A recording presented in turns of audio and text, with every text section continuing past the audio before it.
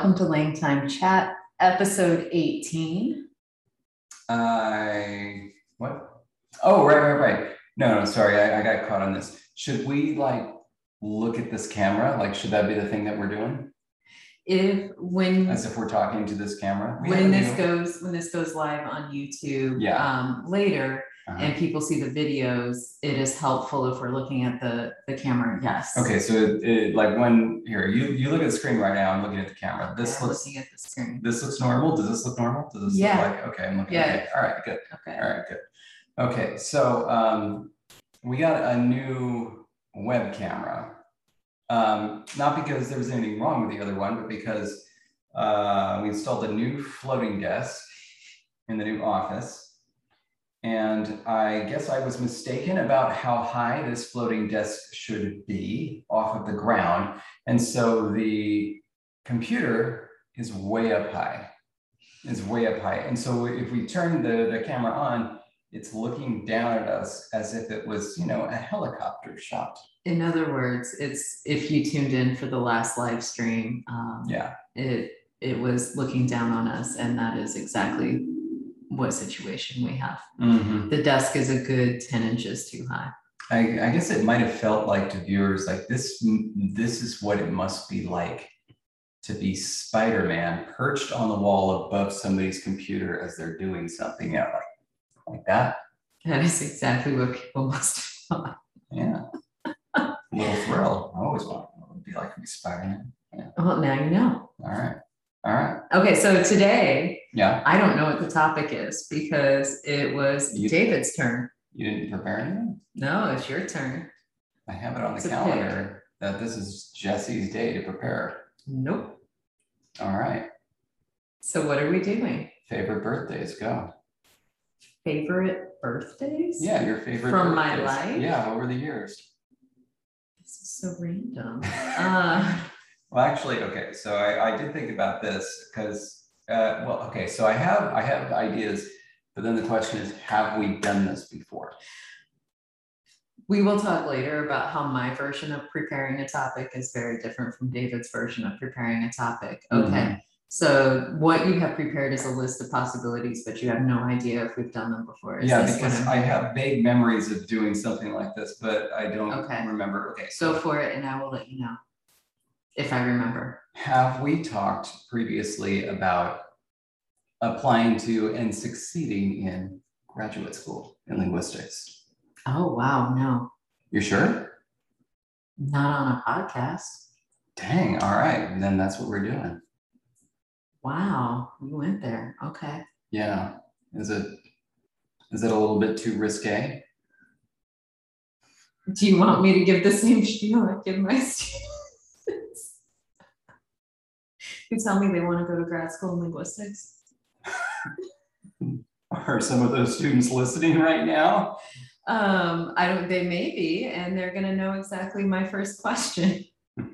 My first question is always, are you sure about that? Because graduate school is a serious investment of time, energy, and money. And it is something that you have to be so passionate about that you can't imagine not going to graduate school, especially in today's market, unless you have a precise outcome that you're going for. For instance, a job that you specifically want that says you must have a master's degree in linguistics or a related field or something like that. It isn't necessarily worth it in today's market. So that's where I start, is how much do you really, really want to do this? Because it is going to be at least 2 years of your life for a master's program. If you want to go on to PhD, that's even a bigger, more serious question. But yeah, that's where I always start, is really think about this before you jump in. So my personal experience with graduate school is that I basically just applied on a lark because, it was just a whim, right? I wasn't planning on doing it. And it had virtually no financial impact on me. I think I came out ahead. That is not the story you hear most of the time, and not the story you hear, especially now. Because right now, Yeah. even getting any funding for graduate programs in some places is so competitive that you cannot get funded until you're a PhD student. And other places are not like that, but there are definitely schools where it's like they won't even touch you with funding until you're a PhD student, and they won't admit you as a PhD student until you have either a year experience at that university, because they want to make sure they want to invest in you, or until you have a master's. Let's talk about that distinction first off, because number one, I think it's important for everybody to know the distinction between a master's program and a PhD program, because there are differences. So for example, the universities that are near me, so in Southern California, near us, actually, we're both here now. But the state schools, so like all the Cal States, like Cal State Long Beach, Cal State Fullerton, don't offer PhDs. They do offer master's degrees. So for example, both Cal State Fullerton and Cal State Long Beach will offer a master's degree in linguistics. These programs are unfunded in that nobody who applies as a student is going to get funding. It's not even a part of the discussion. You're basically investing in order to get a master's that you are hoping to do something with.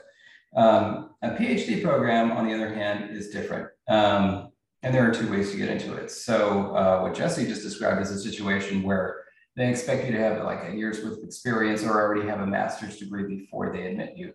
And that's probably the smart thing to do. It's probably the smart thing to do for them. For them. That was not my experience. The PhD programs I applied to, it was just straight in, straight out of undergrad. And basically they were just competing to get you, which was delightful. So I applied to two PhD programs, one at UC Santa Barbara and one at UC San Diego. I got into both. UC Santa Barbara offered me I think it was the first year free plus just $15,000 they would just give me. And then UC San Diego offered me, I think it was just the first quarter free.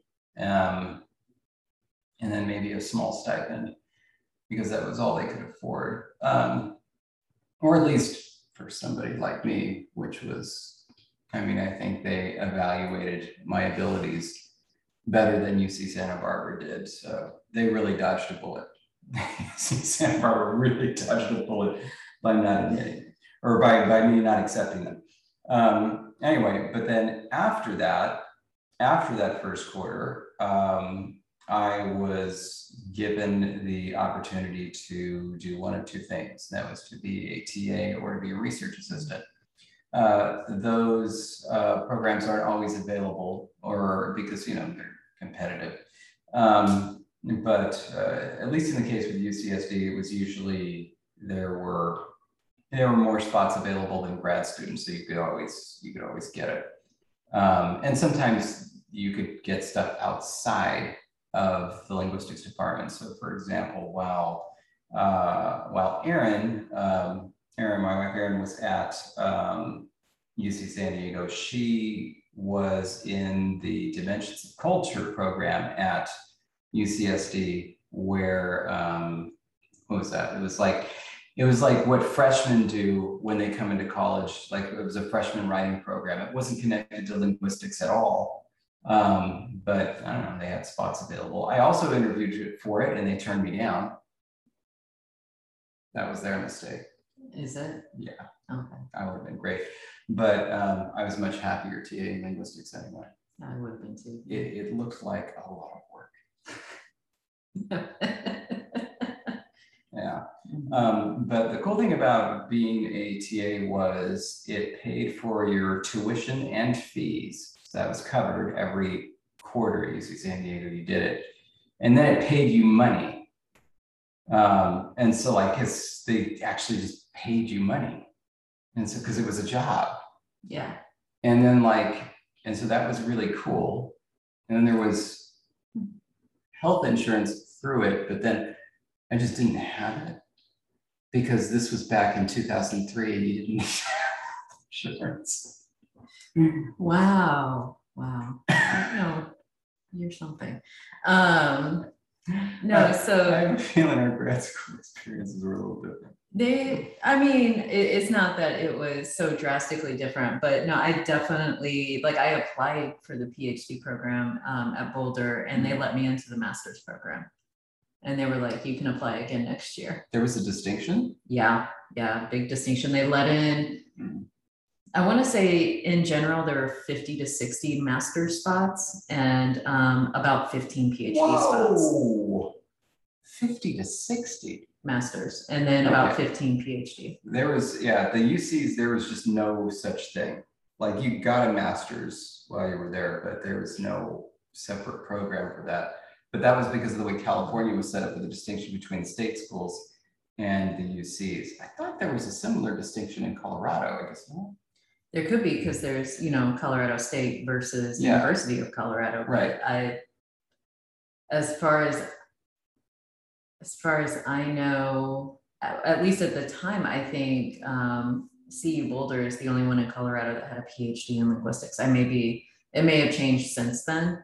But in general, across the nation, there just aren't as many PhD programs in linguistics. And because I mean, having students actively researching it right now, it's still like you're limited, especially if you're not going, if you want just to go for linguistics and not go for, say, TESOL or something like really specific, because that is another issue, is that a lot of times people want to stay close to where they're from, or, you know, they have a house, they have a family in a particular area. And so they want to go to grad school somewhere near that area. But then they find out all the programs are, you know, like really specific, like, oh, you can get a master's in applied linguistics or a master's in, you know, teaching English as a second language, kind of thing. And if that's not what they want, then it's, you know, you're kind of stuck. You have to think at that point, am I going to move for grad school? Because that's another thing to consider. Most of the time when you go to grad school, you are moving for 2 to 4 years. And so it's like, you do have to decide, am I ready to pack up and move to a new location for this, you know, educational path where I may or may not do what I want to do. And so, you know, that's a huge decision. Because I mean, both of us moved. You stayed in California, but you did move. You were at Berkeley, you were here, and then you had to, you know, go to San Diego. I had a bigger move. So I did move to Colorado for my program from Missouri. And so that's, I mean, Berkeley to San Diego, I mean, it's like 8 hours. Yeah, and mine was almost twice that. So, you know, bigger move, different states. You're just driving through flat, though. I mean, I had to drive through LA. That's why it's 8 hours. It's really only 4 miles. Just 8 hours to get through LA. They lie to you on the maps. California is really only like this big, and and the length on the map is really just indicative of how much traffic you'll sit in. It's this tiny state, Rhode Island, really. By the way, I had this strange idea, because it seems like totally impossible. But can you imagine if we were, you know, humans as we are, the same size as we are, and our voice still carries and we can still produce sound the way that we can.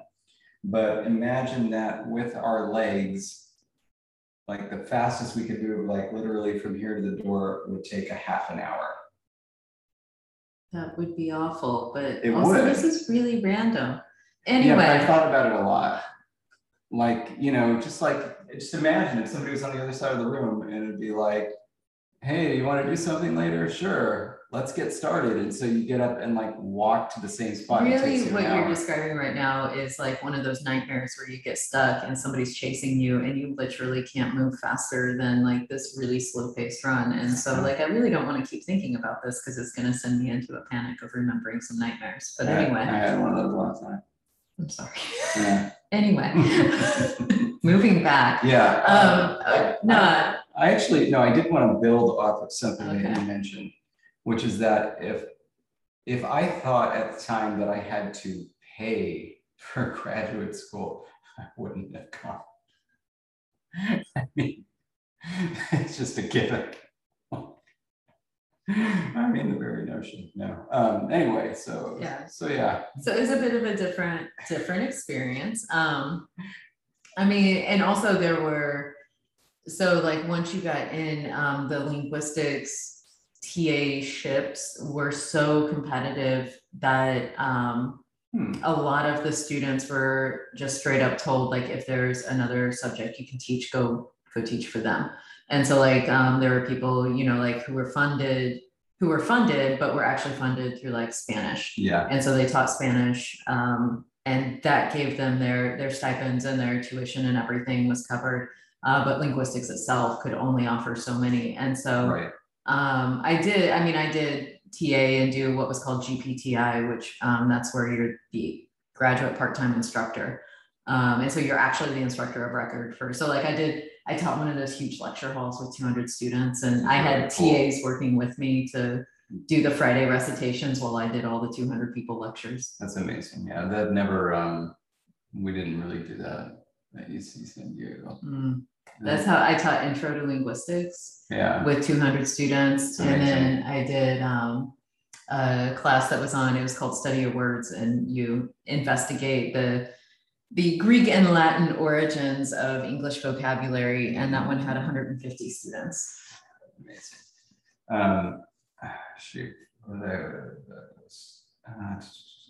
Oh, right. It was similar at UC San Diego, where there were a lot of graduate students who, because the linguistics department at UCSD ran all language instruction at the school, okay, which is unusual. But because of that, they could offer a lot of funding through that by having graduate students teach classes where they happen to be fluent in the language. But yeah, because they said the same thing, that, you know, the linguistics TA ships, you know, were rare and very competitive. But knowing me, I knew that I would always be at the top of the list, so I was never concerned. Wow. By the way, you're sure right. This thing doesn't have like a little tiny thingy up there. I know, that's why when you told me, so he is pointing out the fact that when you are the person leading the Zoom meeting, there is no timer telling you how long you've been recording, which is something I have told him multiple times before. And I think this is the first time he's actually believed me, since he's seeing what Zoom looks like from my end as the one hosting the meeting. Why would I believe you by your word? Anyway. Like, we should have paid attention when we started. I think I kind of know. Okay, it'll cool. be fine. Right on. But no, I will say though, like, even though I give the dire warnings to my students about, you know, grad programs and grad school and making sure that that's what you want to do, one of the reasons I do that is quite often students come to me saying, well, I want to be a professor. And I love it. I get it. I'm one. And so obviously I support that vision, but one of the problems with that is right now the academic job market is so horrible that it's like, there's just not only no guarantee you'll get a job, but like right now, if you find a job, it's like, you know, look on social media, you'll find out that you're actually kind of a unicorn right now. And so because of that, it's like one of those things where it's like, I don't know what the job market's going to do by the time you finish your PhD. So it may be better. It may have loosened up. It may, you know, there may be more job openings, but right now we have far more PhDs in linguistics than we have linguistics professor positions open in the country, and even, I'm going to go ahead and say, in the world. And it's to the point where, like, when you look at the job listings, like they know what they're doing, and universities will be like, we want someone who specializes in phonology, but can also teach Arabic and teach French literature. And like, they know that they can do that because there is going to be somebody who meets that qualification. And so it's like, they legit look at their curriculum and say, we need someone to teach these like 3 seemingly unrelated courses. And so we're going to hire one person who can do all 3. And I promise you, they will find someone who can do pretty much any combination they want. But that does make it hard for somebody coming into it who doesn't meet these really random qualifications. And so that is another reason why I say, like, really think about what your goal is for grad school before going into it. Because I will say, with all my dire warnings, I loved grad school. I mean, I loved every minute of it, even the crazy paperwork and the hoop jumping and the the amount of writing and everything. I loved it. Wow. I mean, I thought beforehand that I knew what graduate school was going to be like, and I was right. I thought I wouldn't like it, and I didn't. I loved it. Like I seriously, as soon as I finished my PhD, I started researching other programs because I was like, I want another. That was me. And so, by the way, in case you're wondering, you're like, well, what was she looking into? My main focus at the time was I wanted a PhD in the classics. And so specifically Greek, and I was looking at Greek, language, but also architecture. And so that was my vision at the time. I found programs, I was ready to apply. If I could have afforded to just keep going to grad school, I would have. My goodness. I would be a perpetual student. No, I certainly don't regret going to graduate school. I got some really key pieces that I needed there, especially in terms of conlanging. But I mean,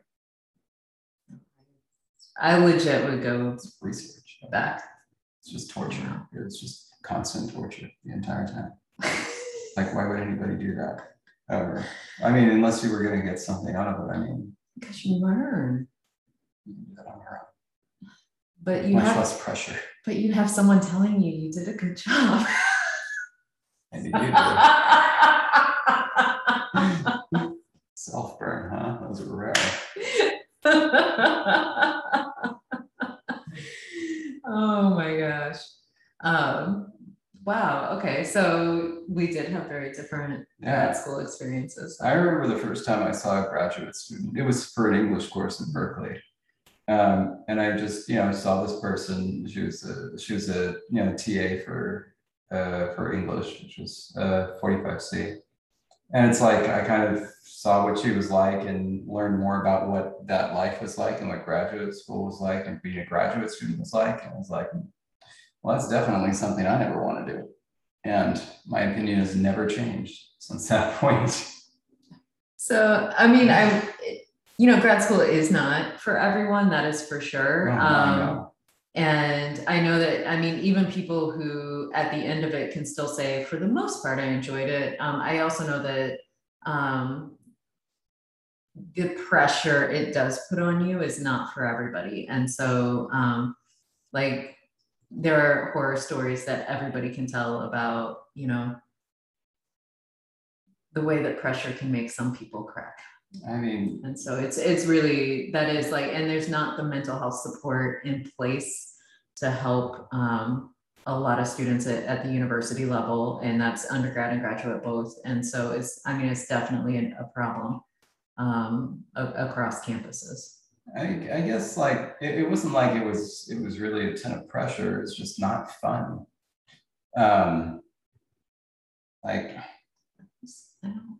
I would literally be in school full time for the rest of my life if I could be. Undergrad is fun, but graduate school is not fun. It's like, here's that stuff you like, but then there's more reading. Yeah, but grad school is undergrad on crack. And that's why I liked it. Subject matter is not as interesting. I took 2 classes in syntax and 1 in formal semantics. What the hell? I wouldn't have done that if I didn't have to. 2 classes. I did a whole class on tense and aspect, just tense and aspect. Well, now that sounds so cool. That sounds like fun because it was probably a bit more theoretical. Yeah. Another full phonology class for the entire thing was optimality theory. That's 4 classes that were just no. 4 entire classes. I guess you should have gone to Colorado. I don't know what to tell you other than Boulder was a lot of fun. Did you learn optimality theory? I did. Did you take a class on it? Not a whole class. Our phonology class, so I took the doctoral level phonology class. So the way CU does it, it's 5,000, 6,000, and then 7,000 are the levels. Excessive. And 5,000 is the master's classes. So those classes can only count towards a master's degree. They can't count higher. 6,000 level courses can count for both master's and PhD. The 7,000 level courses, you have to have enough of them to qualify for PhD, curriculum. And so those are the classes that really, for the most part, it's really only the people going to the PhD level that you're going to have in there.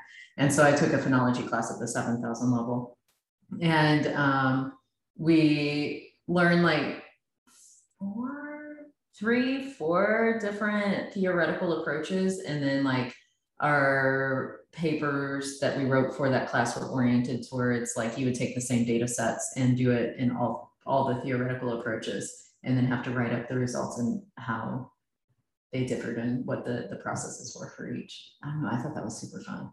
I mean, although I will say though, I'm not one for theory in general, and I'm very, very grateful that the faculty advisor who I worked with for my PhD for the dissertation, she appreciated that, and I was able to get away with doing my dissertation so data oriented that I only taught theory in one chapter, and that's kind of unheard of for a lot of dissertations. Yeah, well, that actually sounds kind of fun, where it's like you're just looking at theories, kind of like, kind of like it's a little fun game, and be like, here's 4 different engines, churn this stuff through and see what the results are. That's kind of cool. But it's like, now this is an entire class where it's like every single assignment in the final paper was all optimality theoretic analysis. I thought you liked that kind of stuff. The way you write the phonological rules that we That's use in not optimality languages. theory. I'm not saying it is, but the fact that you're so persnickety about how they're written, I really thought you would have enjoyed some theoretical underpinnings to you have to write things this way. Well, I found the one I like, and so that's the one I do. But no, like optimality theory, it's just a mess, and it takes a lot of ink. It's just a disaster. I don't like that. It really did teach me some good things when it came to register tone, languages, and stress assignment. So that was good, because there are things you wouldn't have thought of when it comes to a conlang, especially stress assignment. There are just ideas you wouldn't have thought of that are pretty cool. But no, outside of that, no, I mean, just an absolute unmitigated disaster. I mean, not as much as formal semantics. Have you taken a class on formal semantics? Only at the undergrad level. Oh, why would they even offer that? Oh. No, so what's really interesting to me, because it depends on where you get your program and what the classes are and how they're structured. But like when I did my undergrad in linguistics at Truman, I took all these classes that were labeled, they were like marketed as just advanced linguistics, and then they would rotate topics like, phonology, syntax, morphology, whatever. And so they would rotate, but like the expectation is you had to take one of them to get your, to get your major. That was a requirement. You had to do like at least one of these, and then, all these other things. But they didn't set a limit for how many times you could take it. So I took it like 4 times. And so I did phonology, I did semantics, I did morphology, I did syntax, and like the level of analysis that we did in that class was actually what was required at the master's level. And so I submitted my work and syllabi to those classes to Boulder, and they looked at it and said, yes, this is equivalent to what you would learn here in that class. And so I actually got out of taking most of the master level classes and was able to jump right into, like, I think I only took 3 master level classes at Boulder during my entire time. And I was able to jump into the doctoral classes right after that. So it was like 1 semester of, because I needed diachronics, and I still needed a phonetics because I did phonology, not phonetics. And then I, for funsies, did computational linguistics, because why not? I didn't have a computer background, by the way, and I was the only one in the class who didn't. And so that was a lot of fun. I had a lot of catch up to do to figure out how to write code. That was the only required class that I missed, that I didn't take. You didn't take computational? While I was there. No, I took morphology twice, not because it was different, it was the same class. I just liked it. Just wanted it again. And it was good. That second time really fit for me. Really got it. Oh, that is to say, if you have an undergraduate degree in linguistics and you are going to grad school, make sure they know what your undergraduate curriculum was, because you may be able to count some, and that's not to say you need to, you may actually want to take their version of the same class, but you may be able to get some of those credits counted or waived, so that way you can like take an even bigger variety of electives and whatnot while you're there. Yeah, they made a new rule for because of me and Aaron after we took the phonetics course there. Because the phonetics we had at Berkeley was so good that we ended up causing problems. And they basically just made a rule and said, if you've taken the phonetics course, it's essentially good enough in undergrad, then you don't have to take it again. Problem children. Yeah, it wasn't us. It was, that situation was resolved after we left and amicably. But anyway, shoot. Oh yeah, so by the way, the UCs, it was like there's lower division and upper division, and that's just undergrad. So 0 to 99 or 1 to 99, and then 100 to 199. And then graduate is just 200. And there's no distinction about that. Everything's PhD level. It's so weird because Texas isn't like that. New York isn't like that. Missouri isn't like that. Yeah. Colorado wasn't like that. What is up with California? It's just the UC system, man. But I also like that you went through the UC system and I went through the CU system. even though it's called University of Colorado. Yeah, it's CU. That's just so weird. CU Boulder.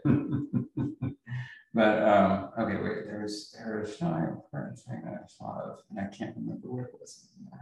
It's important. If you go to Boulder, eat at half fast subs. I have to say it slowly because if you say it fast, it's like half fast subs, and it's like what? What kind of sub? They probably did that on purpose, I'm guessing. Exactly.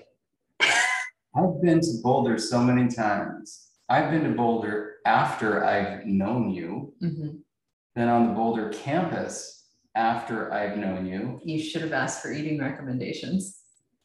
It's a really they didn't good ask. Place. I know, but I somebody out there may want it. Oh, somebody out there may want it?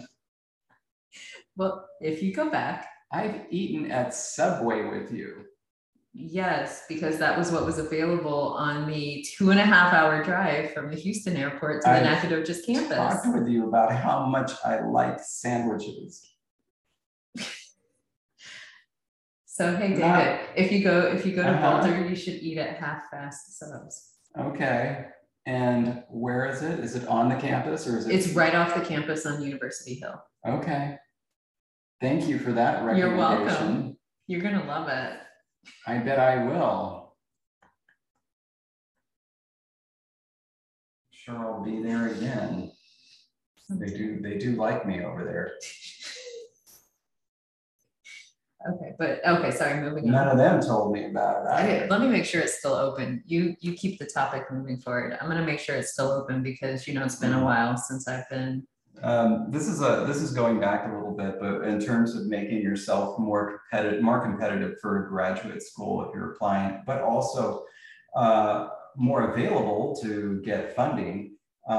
Something that is kind of like an undercurrent, I think, from both of what we said, but I don't think I've ever really thought of before, is become fluent in some language. Like while you're there, like enough that you could teach an undergraduate course in it.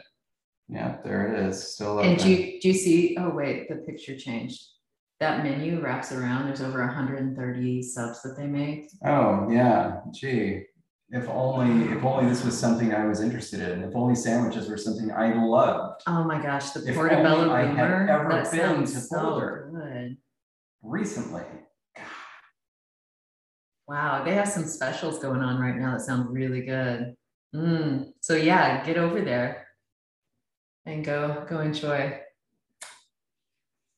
Okay, yeah. So you were saying, sure, like that would definitely help going into grad school, especially for funding purposes.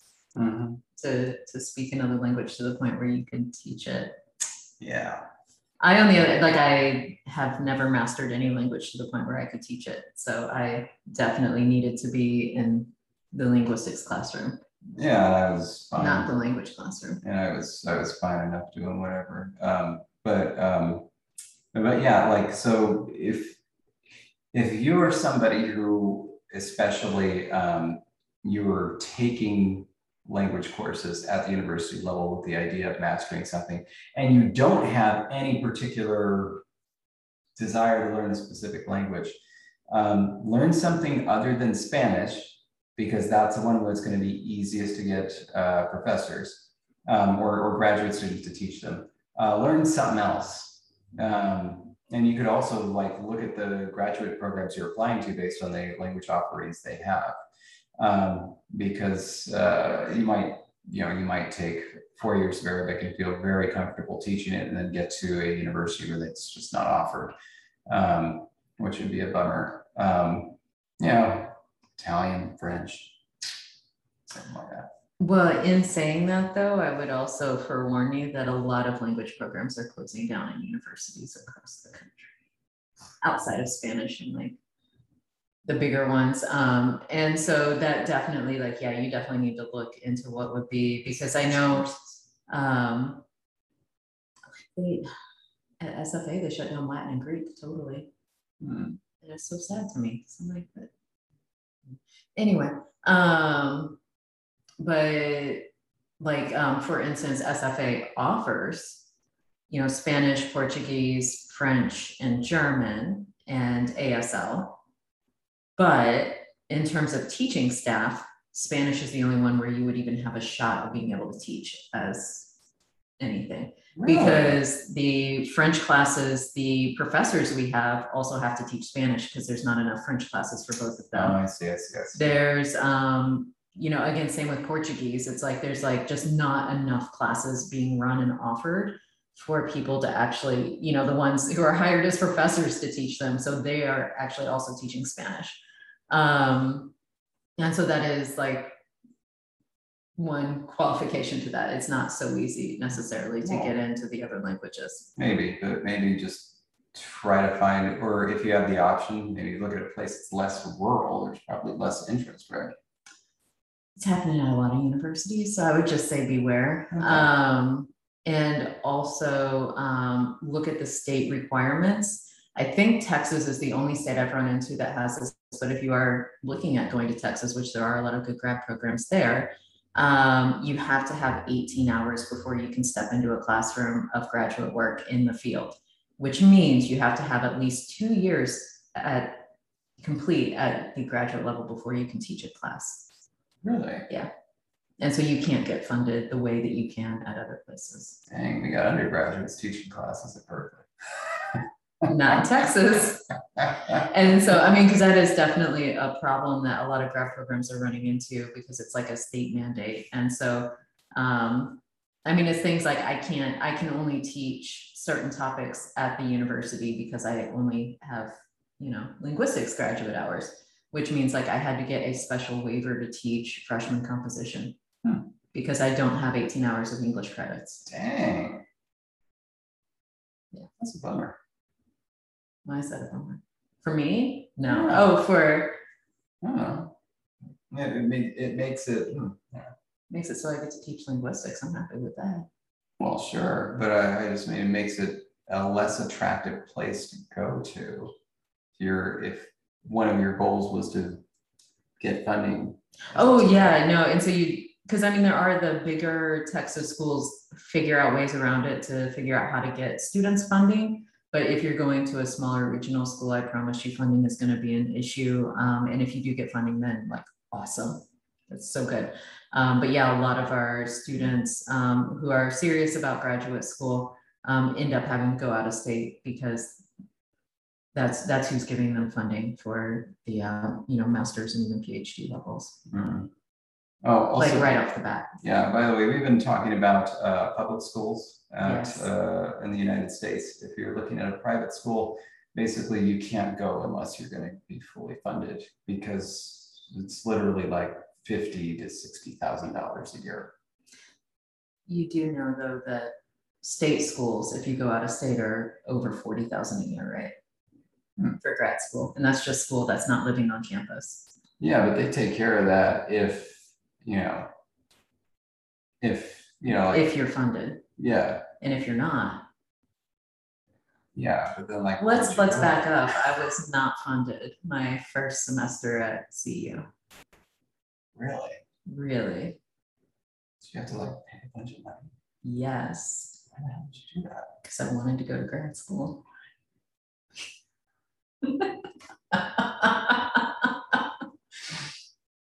because I wanted to go to grad school. My goodness. I just don't get it.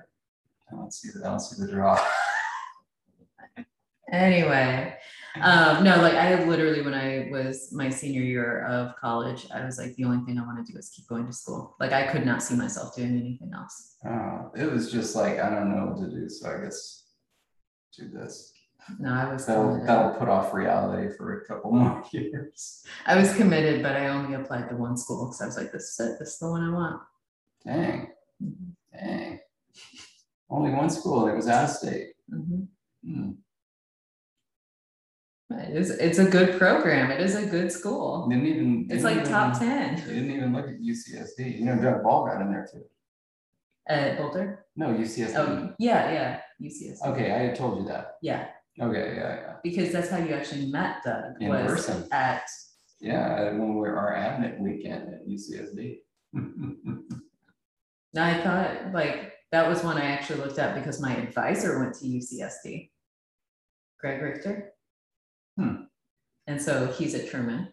Yes, I met him. Yes. That's what I know. And so I looked at it because I was like, ooh, maybe I want to go there. I think he did it for undergrad though. I just remember it was on his list of schools he went to. Oh, that's too I'll have to look it up. I'm gonna look it up and let you know. You talk now. I would just say it seems like, I don't know, it feels like the graduate student experience at UC San Diego is probably better than the undergrad experience.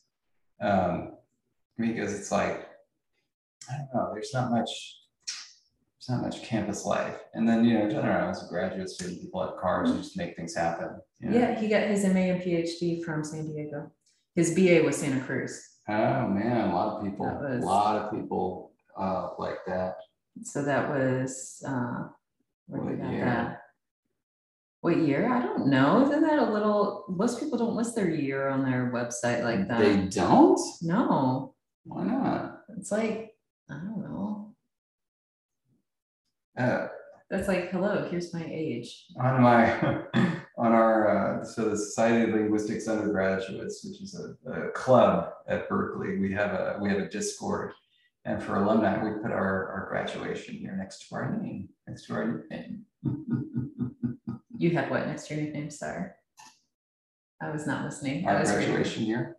Really? Oh, hang on a second. I was reading about office hours and being on Zoom, and I was like, oh, yeah. I got a little sidetracked. No, sure, but look at this. Truman State changed its logo. Yeah, I noticed that when I was looking something up. I disagree. I disagree. You don't like the new logo? No, I don't. I liked what they had. It was classic. It was beautiful. I loved I think it was the M had that dip in it. It was just gorgeous. It comes down like that. Yeah, this is very that will come across in the podcast very well. The M in Truman had like the middle part that comes down as you go up and down for that stroke before you go up and down again. But that first time you come down, it would like swoop in like the opposite swoop from a J, you know, swoop down, and then the other end, the other half of this is very modernist, and I'm sure that there's like, you know, what do you call it? Like there's probably symbolism to why, you know, this symbolizes boldly looking into the future and blah blah blah. Well, the T looks like it's part of a sunrise or something. It looks like it's fractured and moving forward, and that makes it sound a lot more exciting than it is. It looks like modern art. Well, anyway, you should have seen the disaster that it was when they tried to change SFA's logo, and it was so bad, and there was such a revolt that there was an actual online petition, and it got so many signatures that they had to recall the new logo, but they had already done stuff with the new logo, and so we spent so much money fixing the logo mistake. Okay, this is a sidetrack, but I have to tell you that this is so amazing. This was 2010. It was 2010 or 2011. And the entire UC system decided to rebrand. UC system had the same logo going back to 1850 something or whatever. And it's just like a book, and then it's got like a scroll work around it, and says Fiat Lux, let there be light. And it looks very classic, very traditional, very, very old. And they decided to do a new logo that said UC. And it looked like an MS Paint logo. It was just a block U, and then it like had a gradient at the end of the U, like like you know, with little circle dots, and it got lighter and lighter, and then there was a C of the same character. It was just very. Apparently, there was going to be a different blue and yellow color for each campus, which saved it a little bit. But and you know what? It started off as the gradient, and then it got darker. It looked like it had been designed in a couple of minutes. It didn't look classic at all. It looked very ugly. Oh, our logo disaster looked like somebody who didn't know how to use a computer sat down at Microsoft Paint and tried to do something. Yeah. And so not only this had recently, so they announced this, and it was everywhere. But this was just after there had been protests at UC Davis. And there is video that you can look up on YouTube of an officer at UC Davis. There are these students that are just lined up on their knees, and an officer very callously, not even looking them in the eyes, just goes down the line and sprays them all in the face with mace. Holy crap. Oh yeah. It was like, the protest was like, it was just a conflict with like a university president or something. It was really, really shocking. And it was like somebody had taken an image of that officer spraying the mace and made it look like he was spraying these with a new UC logo. Oh my God. Anyway, so I was on Facebook at the time, and there was somebody who said, I'm a reporter for NPR. It was into like a Berkeley alumni Facebook group. And it says, I'm looking for people I'm doing a radio story on reactions to the new logo. And I was looking for people to talk to. I said, oh, I'll do that. And so I put in my phone number. And so then I was doing this interview with this guy and telling him like, this is why, this is why I think it's not a good idea, and blah, blah, blah, blah, blah, blah. We went all through the whole detail of it. Because, one of the things that I'm big into is typography and logos. And so this was like right in my wheelhouse. Anyway, interview is done. And then like at the end of it, he says, okay, so just for like, records, like what year did you graduate? Oh, this year I graduated. And what's your profession? I said, oh, I'm a language creator. I created languages for Game of Thrones. He's like, really? Like, I thought that was the reason I was being interviewed. I thought that's why you were interviewing me, because I was a UC alumni and I was like semi-famous. He had no idea. And so then there was a big radio story. And it was like, the next day they retracted all of them. Wow, because of you. It was because of you. It was all me. That's it. Nothing else. Yeah, no other reason. Wow. That is insane. Anyway. So to get back though, private schools, you definitely need funding because it's going to be expensive your entire career there. And I will also say they'll try to get you by saying like, oh, we'll give you like partial funding, or we'll give you like this stipend that sounds like really good. We'll give you like a $20,000 stipend, not knowing that means you have to pay an additional $30,000. Yeah, plus you still need food. Yeah, and rent and to live. Yeah. And so that was the moral of that story. And then also, if you're going, I have no experience with graduate schools outside of the United States. So like, I can't even begin to tell you what process or what you need to think about if you want to go to grad school outside of the US. And so unfortunately, I just, like, I know there are so many good universities and so many amazing programs, but like, I can't even begin to tell you what you need or how they work or how funding works or how any of it works. Yeah, also very different if you are applying from within the US to someplace outside the US versus, just within those countries itself. Yeah. But obviously, when you talk about linguistics, one of the first universities that pops up, a couple of them are McGill in Canada and the University of Edinburgh in Scotland. So those are two spots that a lot of people will target for grad school. But because of that, I'm sure that between the two of us, we have tons of contacts at both places. Yes. I'm glad you do. Yeah. What contacts do I have? Seriously? I mean, you know people. In the US? Yeah, but like, you don't know anybody at McGill or? No. Really? Really? Wow. Do you think I'm lying to you in the podcast to be like, yeah, reach out to David? No, I don't know anybody. Oh, all right. Okay. So reach out to David if you want him to get in touch with his contacts, which are quite extensive, at either of those universities. You make friends. People bounce around when they get jobs and stuff, I can help you within the US. Oh. I think there's like one person on my Twitter group who teaches in England somewhere. So I can figure out where she teaches. But that's, sorry. All right, fair enough. Moving on. So yeah, if you want help figuring out information outside of grad schools here, that David's your guy.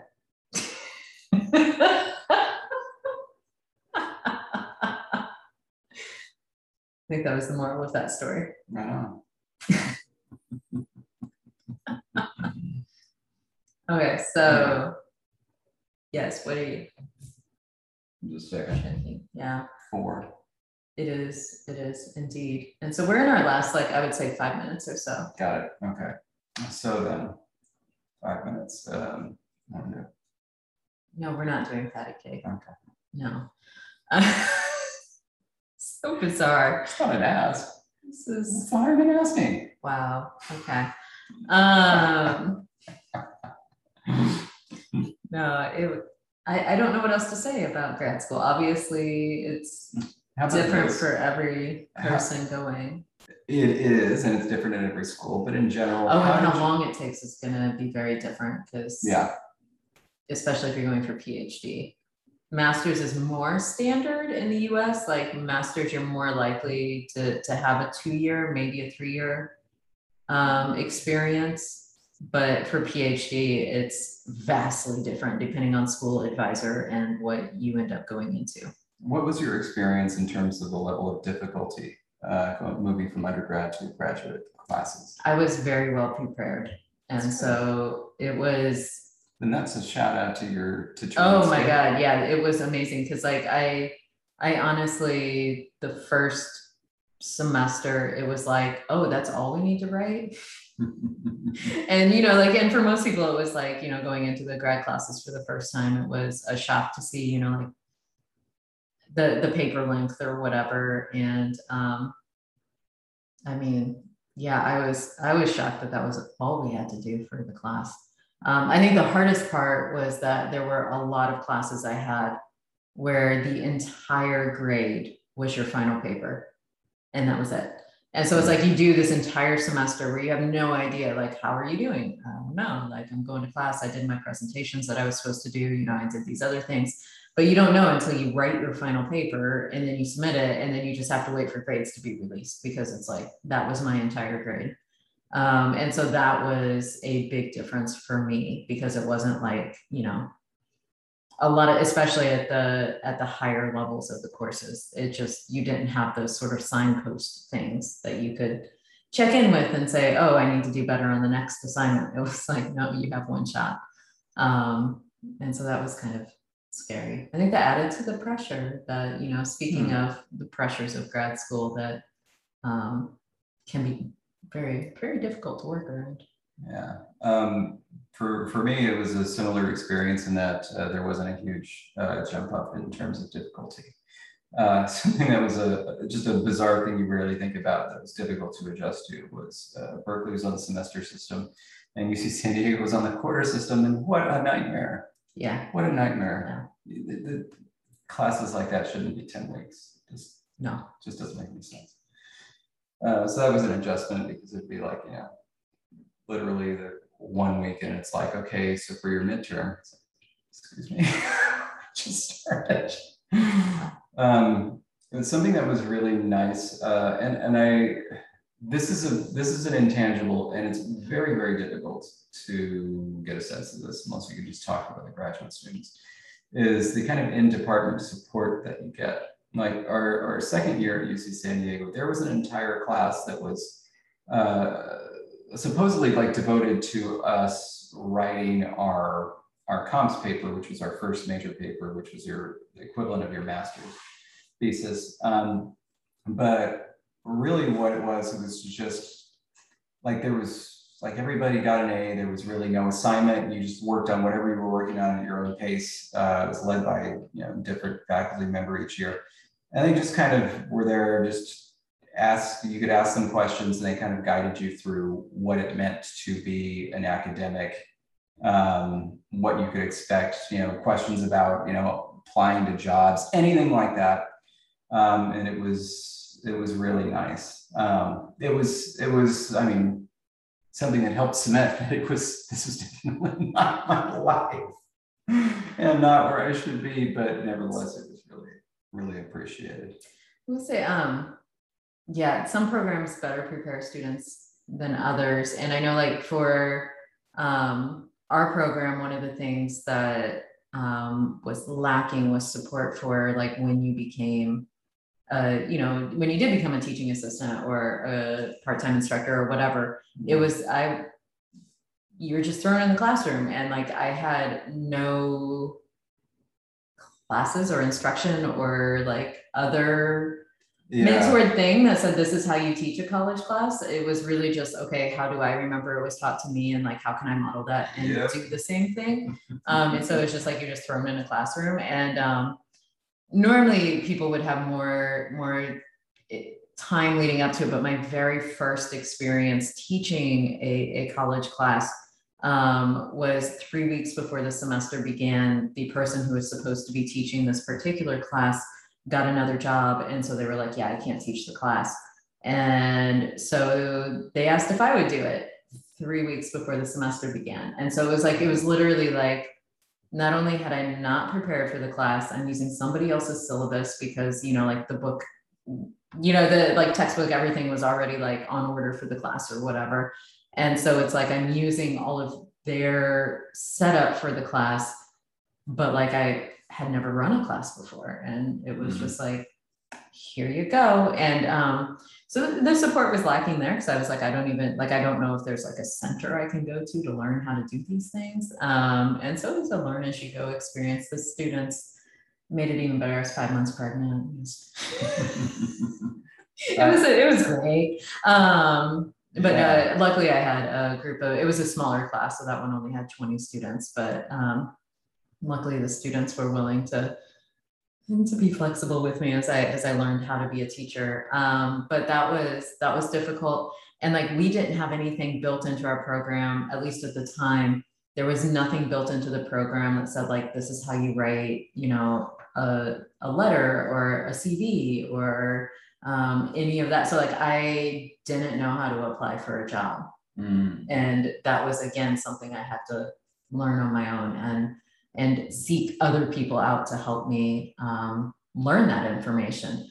And, of course I could, talk to my advisor and get advice on it, but it wasn't like there are other programs I know of that actually have an entire class where like, that is your goal, is to write your CV and you get feedback on it, write your letter that you're going to use to try to apply for jobs. They tell you, give you feedback on it, survival advice for academic job markets and academia in general. And like, I had none of that. So it was just like, boom, this is a new world. Yeah, we did get that in this class at UCSD, which was wonderful, but probably the same amount of instruction regarding teaching. Like, here's a class. Yeah, I remember a graduate student, this is when I was an undergrad, one of my graduate students in an English course said, in terms of teaching, he said, this is what happens. Basically, you go through undergrad and you're just learning this stuff. And then you get to graduate school and they're like, don't worry about teaching. And then you get your first teaching job. And what they told us was, you already know how to teach. It's like, sure. Yeah. Sure. And I know it's got to be really, at least for me, it was really jarring. And probably was for you too, coming from the background that we did, which is from teachers. Our parents were teachers at, K-12 teachers. And it's like, there's an entire process, there's all this learning that you do, you work, you do student teaching where you're actually in the classroom with another teacher who is there telling you, this is what you do, this is how you set up your lesson plan. Like, you have to get a credential. And then it's like, then when you're teaching, there's still stuff you learn. There's still in-services you go to. Well, let's back this up. This is how crazy it is, right? Like, I've been teaching at the university level since 2005. So I have 16 years of teaching experience. I could not go to any single public school anywhere, walk in and get a job, because I'm not I don't have the background in education. Yeah. So like I would have to get another degree or like go into a program that's like a teacher prep program to teach me how to teach so I could teach, you know, if your 18-year-old is a senior in high school, I can't teach them. But if your 18-year-old is a freshman in college, I can. And so it's like, that's how weird it is to think about. It's like, it's a learn on the go kind of situation, and not we're going to train you and teach you how to do this job. Yeah, which means, of course, that every single instructor is learning for the first time every single time. Many of them often learning, poor, methodologies, right? That just are not effective or detrimental to learning. And then many also learning things where it's like, wow, after teaching this course for 3 years, I figured out this really cool thing and it works really well. And, you talk to like a K-12 teacher, like, oh yeah, that's this. And they have a term for it. And it's like, we learned that on day one. But I remember it because I had to figure it out for myself. Well, and of course, then the other problem is you figure out this one thing that works and you get so excited, and then you go into the next semester and you have an all new group of students and it totally doesn't work anymore. And you're like, well, that was fun. That was fun while it lasted. But yeah, because I mean, that's another thing is especially at the college level, you don't get a year with your students. You don't get that growth. You get a quarter, a semester, whatever. And so like when you have repeat students, that's awesome because it's like, yes, like I know how to work with you, and I know how to get the best out of you. But like when you're just rotating students in and out, it's like, oh, okay, by the time I really figure out how you learn, it's gonna be the end of the semester and that'll be fun. Mm-hmm. So it's difficult. But anyway, I think we are at the end of the episode. Yeah, probably. And so I hope maybe someone has either learned something or you've at least enjoyed just listening to us go back and forth and talk about grad school. Yeah, we can do No, because this is the podcast. Don't you want to talk to me? Oh, good Lord, no. No, I don't. In fact, I just want to say, stay grammar. And can't wait to see you all in the next live stream and talk to you in the next podcast. Keep those podcast ideas coming. We do have one marked for when we actually have bookshelves with all the books out that we could actually do justice on the topic. So please know that we have seen the topics. We just needed to wait until the resources are here to do them justice. And in the meantime, stay grammar. Bye, everyone.